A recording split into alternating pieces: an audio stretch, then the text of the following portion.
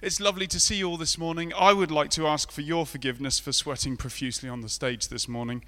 Don't know if you noticed that. If you didn't, I've now highlighted it, so that's even worse. But whatever, we'll move on. Right, there is going to be an opportunity, and I love that word opportunity. I'm always using it. I know that, but that's absolutely fine. But an opportunity for worship later. And after communion, during communion, this space and time which hopefully will give us that connection, that chance to connect with God in a way that is in direct response to what you hear this morning, but hopefully in direct response to the prompting of His Holy Spirit. And that's what we're really wanting this morning.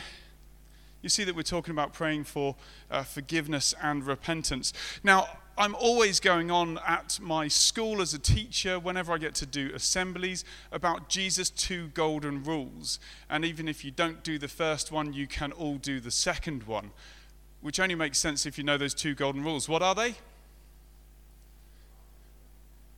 Thank you for that rapturous round of indifference.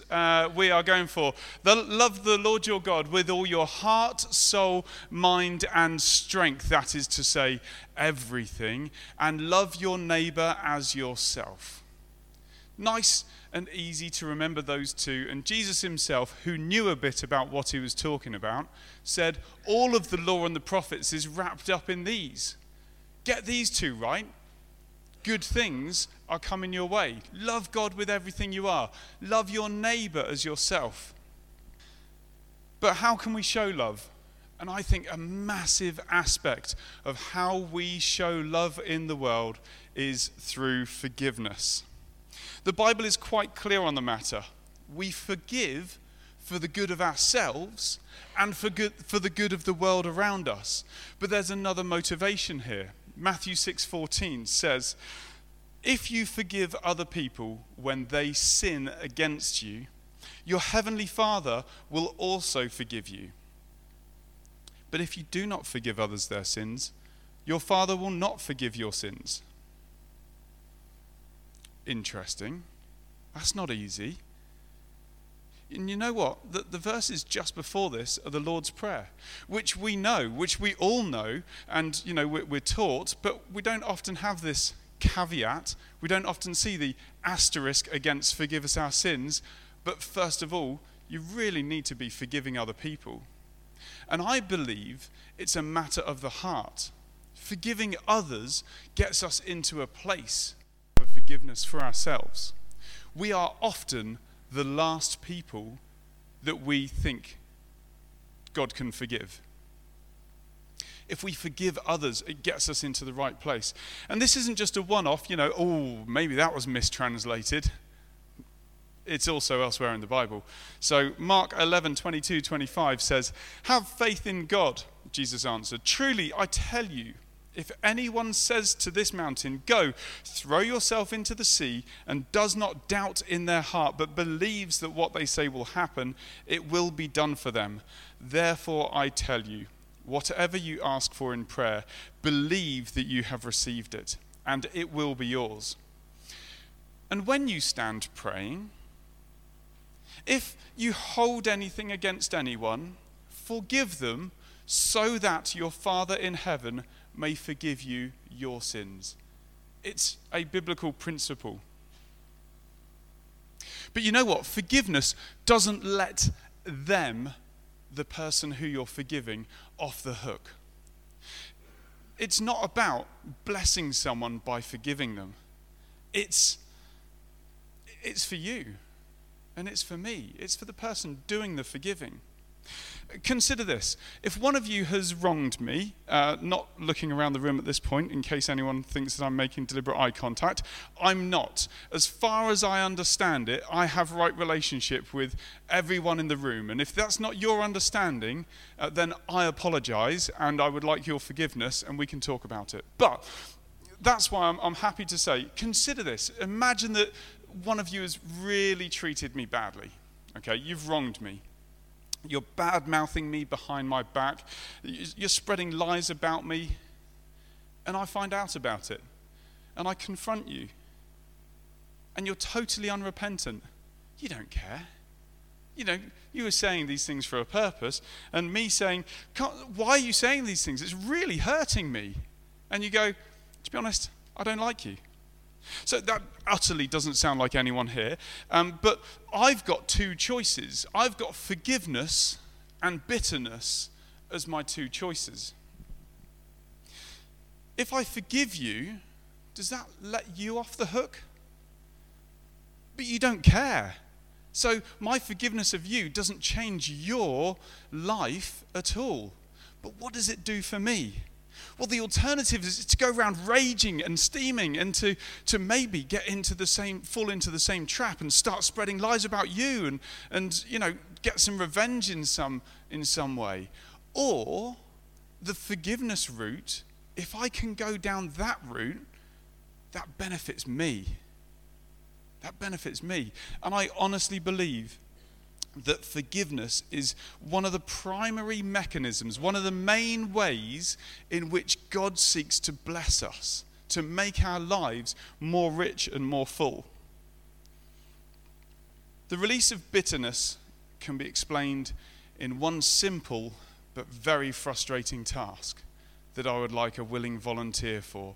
The sort of volunteer who is not upset too easily and might be able to do something quite simple for me.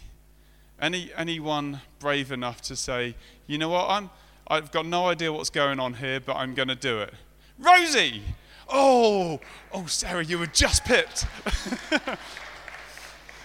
Rosie, well done. This does take guts. Now I'm going to put this one down and go off mic. So take a seat, please. Rosie approaches this task with a deliberate and logical method whereby she's using the entirety of the table, ace through king. She's sorting the cards into two stacks. I'd have gone 2 rows. The table's not wide enough for 2, but that's fine. She's gone all in 1 row and doing very well, burning through the pack, one might say. Half the pack done already. Taking her time about it, clear, methodical. 8 of clubs. I blame Chloe, who sorted the deck into the suits. I love you. You're amazing. Okay, there she goes. Nearly sorted. We've got, I don't know if it's a complete deck. That might cause some issues. We've got some gaps being filled in and nearly done. The spades are complete. Interesting. We're getting there. And they're nicely laid out so I can check, which is really good. And then the diamonds are now complete. That's fantastic. Let's give Rosie a brief round of applause.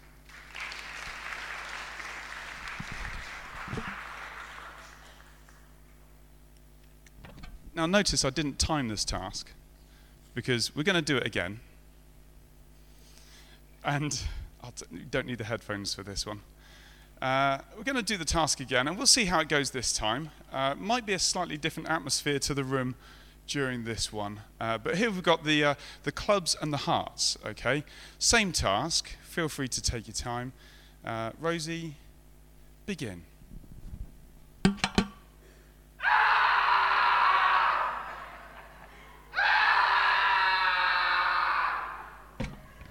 Just trying to think of the most annoying noise I could make. I think this is it.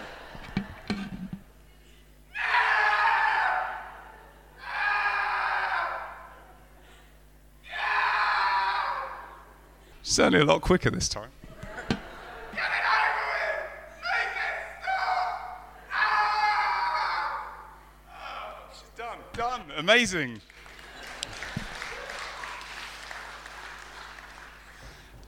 A lack of peace and tranquility makes you work harder. That's not the message I'm giving at all. Rosie, thanks very much. Take a seat.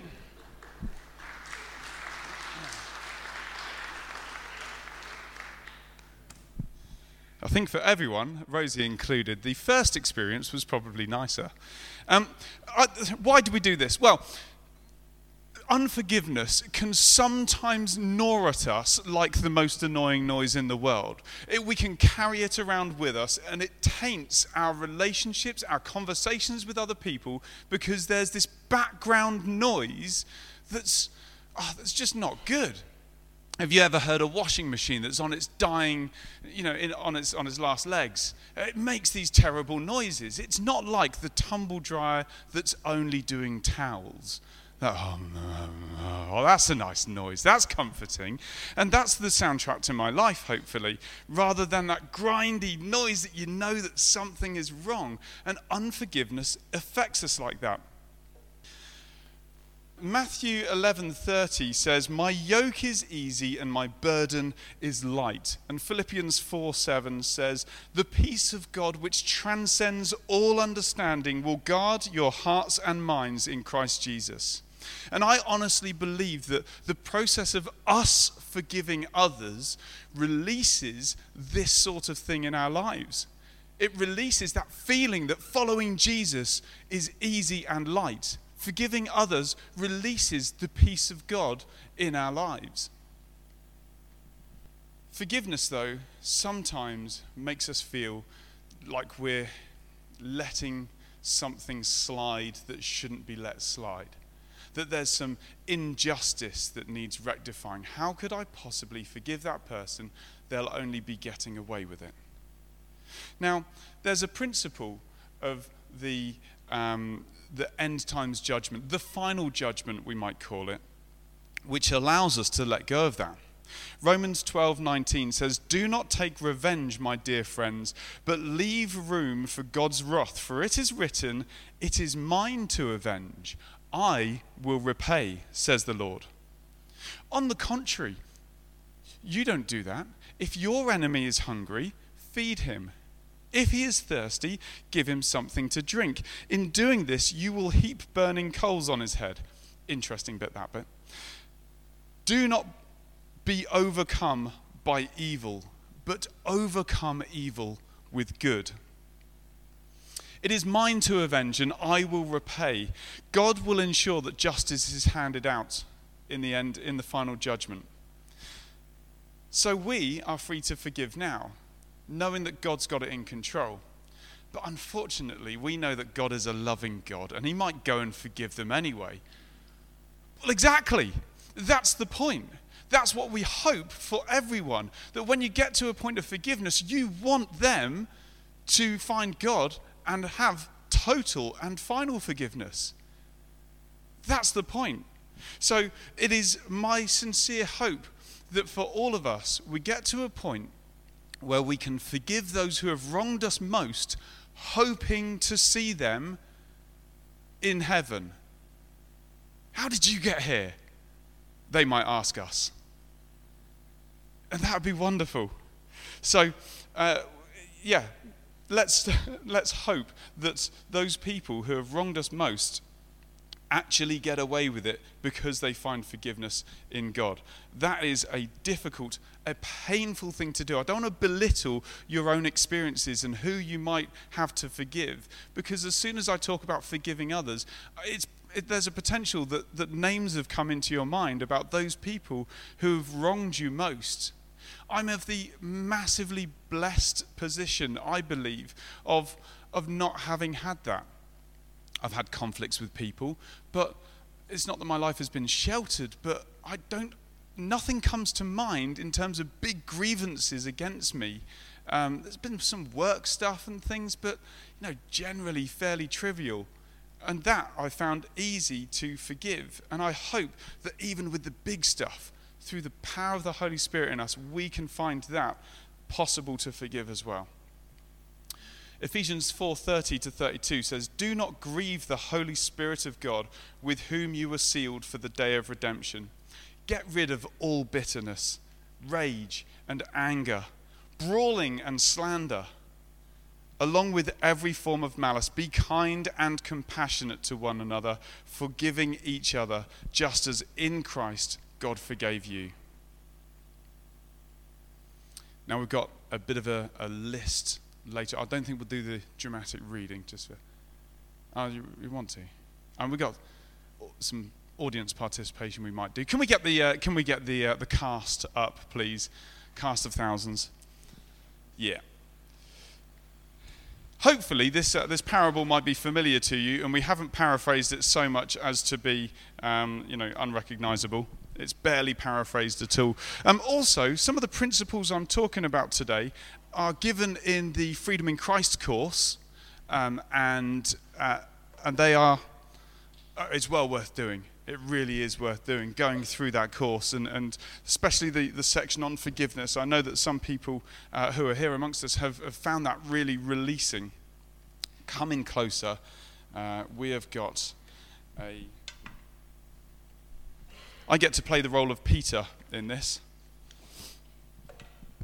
Gideon's Jesus.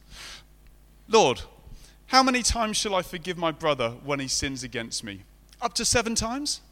I tell you, not 7 times, but 70 times. Therefore, the kingdom of heaven is like a king who wanted to settle accounts with his servants. As he began the settlement, a man who owed him 10,000 talents was brought to him. Since he was not able to pay, the master ordered that he and his wife and his children and all that he had be sold to repay the debt. The servant fell on his knees before him.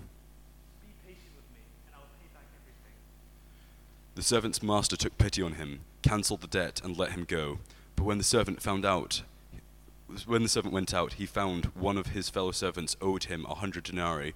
He grabbed him and began to choke him. Pay back what you owe me.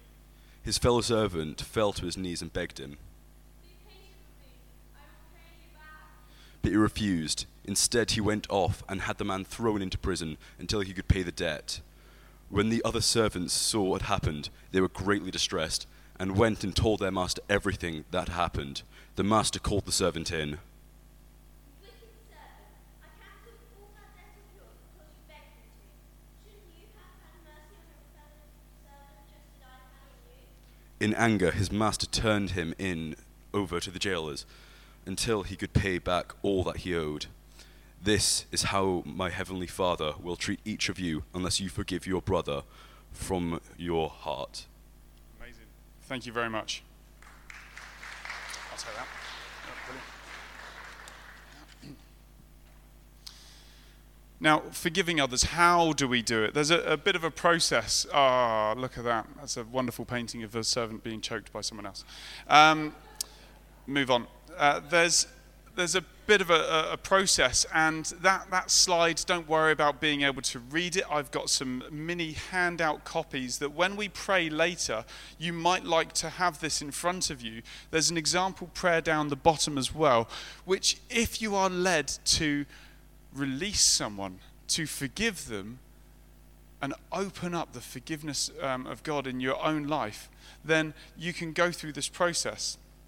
And there's 12 steps there. Not all of them are going to be applicable to everyone, but understanding the significance of what Jesus did on the cross, understanding that what he did is enough to pay for all sin. It's tempting sometimes to think, look, you don't know what that person's done. I can't forgive them. It's like, no, I don't, but I know that they can be forgiven. Jesus' death on the cross was once and for all sin.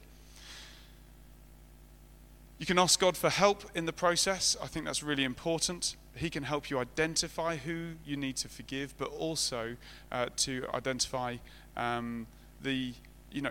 help you with how to do it as well.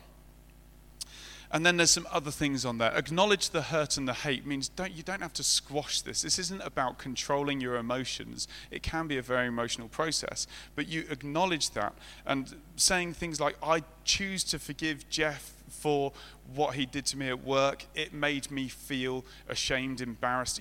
These sorts of things, these being honest with God is part of the healing process. When it says, the only other one I think I need to explain is decide that you won't use someone's sin against them, I think is a really key decision. If someone's done something bad to you and you say you've forgiven them, but then you go bad-mouthing them to other people or you're ruining their reputation, there's, that needs to be released. Yes, there's something something about prudence, where if someone's done something bad to a lot of people, then we know about that and we can share that and we can guard ourselves against that repeated behavior. But you are not responsible for the demise of someone else. And that, I think, is part of the release that sees the world benefit. So we're going to pray about this later, during communion, during that final part of worship. Jules, let's hand over to you.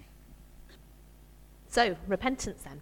I'm going to talk a bit about repentance, just for 5 to 10 minutes maximum. So what is repentance? I think we've probably all heard of the word. It's admitting we've done wrong, isn't it? And it's saying we're sorry, being sorry, not just saying it. When we repent and say sorry to God, we need to turn away from the things we know are wrong and surrender back to him, don't we? And God accepts our repentance and forgives us because Jesus has taken the punishment for our sins. Now, me and Chloe have got a game that we like playing on the computer. It's called Fireboy and Watergirl. And we go through, Fireboy can go through the fire and Watergirl can go through the water, but they can't do vice versa. Together, you have to work out like the best routes through. You have to like press on levers and go through different walkways and things and work that out sort of strategically together. So obviously we fail quite often, but we keep trying those same scenarios and challenges over and over again until we conquer it and win. And that's the appeal, isn't it, in computer games that people have, that you can keep basically pressing the reset button and just try it again and again until you get it right. And I believe that we have that desire in our spirits as well, to press the reset button on maybe decisions and mistakes that we've made in our lives. If only we could go back and not react in that way or say that thing that we said or do that thing that we did. And those of us who are already Christians know that we do have a reset button, and his name is Jesus. The Bible tells us that all of us have sinned and fallen short of God's standard, and that the wages of sin, the consequences of sinning, is death. But it goes on to say, but the gift of God is eternal life. Well, why isn't that working? The gift of God is eternal life through Christ Jesus. So God, who is the creator of us, put that desire to be reset in our spirits for a clean start, and he provided a way for us to have that through Jesus. Our past mistakes sorted, and our future is redirected. So I'm going to do a practical demonstration now. You can see that I've got that here. This is something I've been doing at Gillingham School recently with the Year 7. So I just thought it was a really good, clear thing, especially if you've not heard this before. So we have... okay. Jesus came to take our punishment. Here is the sin of the world, murky and horrible. And here is us, you and me, as we were intended to be. Let's call Adam and Eve before anything happened, yeah? Clear and pure. However, we don't say it that way, do we? There's things we do, things we say. Could just be little things, speaking about somebody badly. A little white lie here and there. Just reacting badly or cheating on a test. Or it could be worse, it could be, well, seen as worse in our minds. Adultery, murder, stealing, really bad things that can make us just not the same anymore, yeah? We're not going to be the same with those things in our lives. Look at that. But as we said, Jesus, who is pure and blameless, God provided this reset button by bringing Jesus into this world. And he said that he could take the punishment of the world. He could take this sin. So we're going to pour the sins of the world into Jesus and see what happens. Oh, looks mucky. It's going clearer. So Jesus went into the grave. He died that death on a cross. And he stayed and he left the sin in the grave. And he rose back up victorious, completely pure and perfect, spotless, and everything that we need. Okay? You can see that it's getting clearer and clearer. We'll see that, Jesus, clear. You, or me, with all our sin and all that's inside of us, we have the ability to say yes to Jesus as well. Because sin has been defeated once and for all by Jesus dying that death on the cross. We just need to ask him to come into our lives, to give us his presence. So if we pour him into us, we will see that we also become blameless, spotless, perfect in God's sight. Isn't that amazing? Jesus brings freedom from our past. He is that reset button. You couldn't have removed that by yourself. Okay, that's why Jesus had to die. So it starts from repentance from us. We say sorry. Then we thank God for sending Jesus. Then we thank God for sending Jesus to take our punishment. And then we say, please come into my life and be in charge. So, sorry, thank you, please. It's the simplest prayer to pray, isn't it? But it could be the most life-changing one that you could ever say. I believe it is. There's always this massive party in heaven and rejoicing when someone prays that prayer and starts their new life with Jesus. That's why we call it becoming a born-again Christian. It's the start of a new, clean life that is free of sin and free of the guilt of sin too. It says in 2 Corinthians 5:17, anyone who belongs to Christ has become a new person. The old life is gone. A new life has begun. We become part of God's kingdom and family. And if there is anybody here who hasn't ever prayed that prayer and wants to pray that for the first time today, we'll have a chance to do that in a few minutes. So, we know that Jesus has defeated sin, but unfortunately, sin itself is not dead. In fact, it's often extremely appealing and tempts us every day. And when we're Christians, we know that sin doesn't please God, and we don't want to do it, do we? It creates this barrier between us and God. It's like you're enjoying standing at the window with the sunshine on your face, that lovely warm feeling, and then you decide just to pull down the blind. There's this separation. You start to feel cold, and just spiritually, you're dead. Although we've pressed the reset button on our past, and we are now holy and blameless before God because of what Jesus did, we can still make bad choices that displease God. When we're true children of God, we show this by wanting to do what pleases God and confessing to him when we know we've been outside of his will for our lives. We need to pull that blind back up again. That is our repentance, isn't it? So we can feel that warmth and blessing again from God. And the way we do that is by confessing what we've done and repenting. It says in James 5:16, confess your sins to one another and pray for each other so that you may be healed. The earnest prayer of a righteous person has great power and produces wonderful results. Now, I found this really interesting. Something I looked up, and as I was researching this, that we can either view our sin as a failure of our performance rather than a failure of our intimacy with God. And I thought this is a really key difference to think about. So if we view sin as a failure of our performance, we're probably thinking, oh, I know I shouldn't have done that. I'm a Christian. That's not good. I should be doing this, I should be doing that. Instead of thinking and feeling, I'm absolutely gutted. I've sinned. I've caused this divide between me and the one I love. I've lost that intimacy. Yeah, there's a key difference between these two, because when we truly get to know how amazing the Lord is, who he is to us, what he's done for us, get to know his character, then we'll be devastated, won't we? We'll be so upset when we don't follow his best in our lives, because we've upset the one that we want to please the most. And the more we get to know his nature and his love towards us, the more upset we are when we sin. And we do. Thankfully, though, God's mercy has no limits towards us. He just desires to be close to us again. He will forgive us over and over and over again. We've heard about that earlier. But we know we shouldn't just continue to sin, okay? Just because we know we can keep coming back to God and receive his forgiveness. No. Because again, if we're truly in a relationship with God, we won't want to keep doing wrong. We won't want to keep breaking that relationship and causing a barrier. If it's not a genuine relationship, then it's probably not going to be a genuine act of repentance either. So God knows our hearts. So now we're going to just spend some concentrated time with God to draw close to him again. We may need to repent, We might need to ask him to help us to forgive.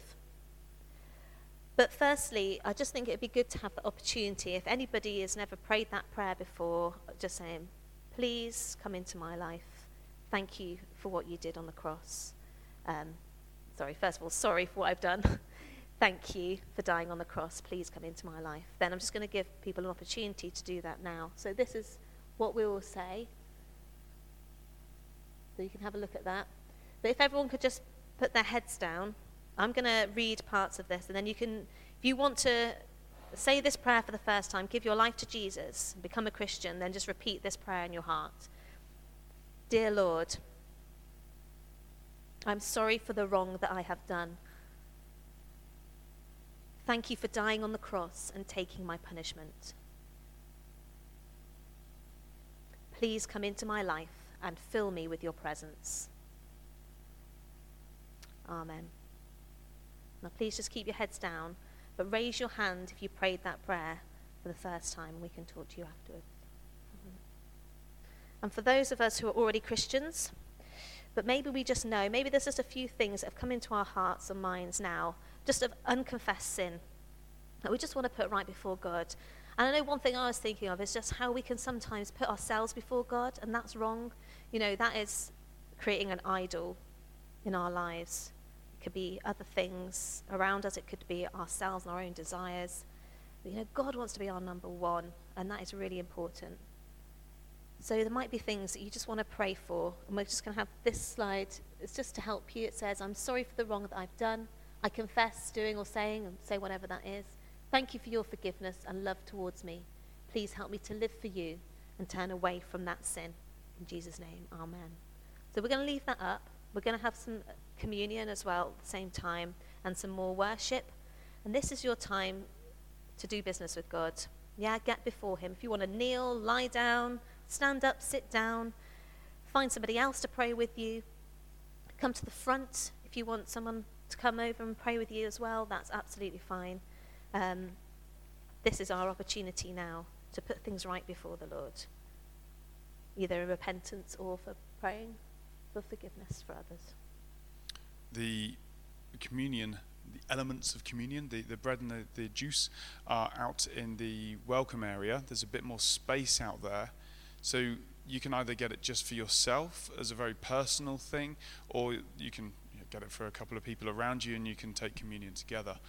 There'll be some music, there'll be some songs, there'll be some time for you to pray for either your own forgiveness or the forgiveness of others. I'm going to take these sheets that have the prompts and the example prayer that you can use. You don't have to pray this prayer. There's nothing magical about these words, but rather, if you're struggling, then these can help guide you to pray for the forgiveness of others who have wronged you. Remember, you're in the right when you're forgiving other people. And this should be a time of celebration. This is for you. This is to release you and releasing God's forgiveness in your life as well. It says also in the Bible that if you come to the altar with your sacrifice and you have something against someone else, you should leave it there and go and sort that out first. You might like to pray for forgiveness of others before you go for the bread and the juice this morning as well. Okay, I just want to pray. Father God, I thank you for what we've heard this morning. I thank you for the presence of your Holy Spirit amongst us here. I thank you that you desire intimate relationship with us on a personal level.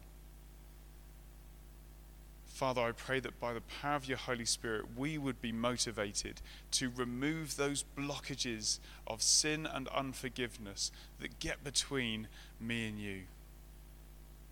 Help me in that process, I pray.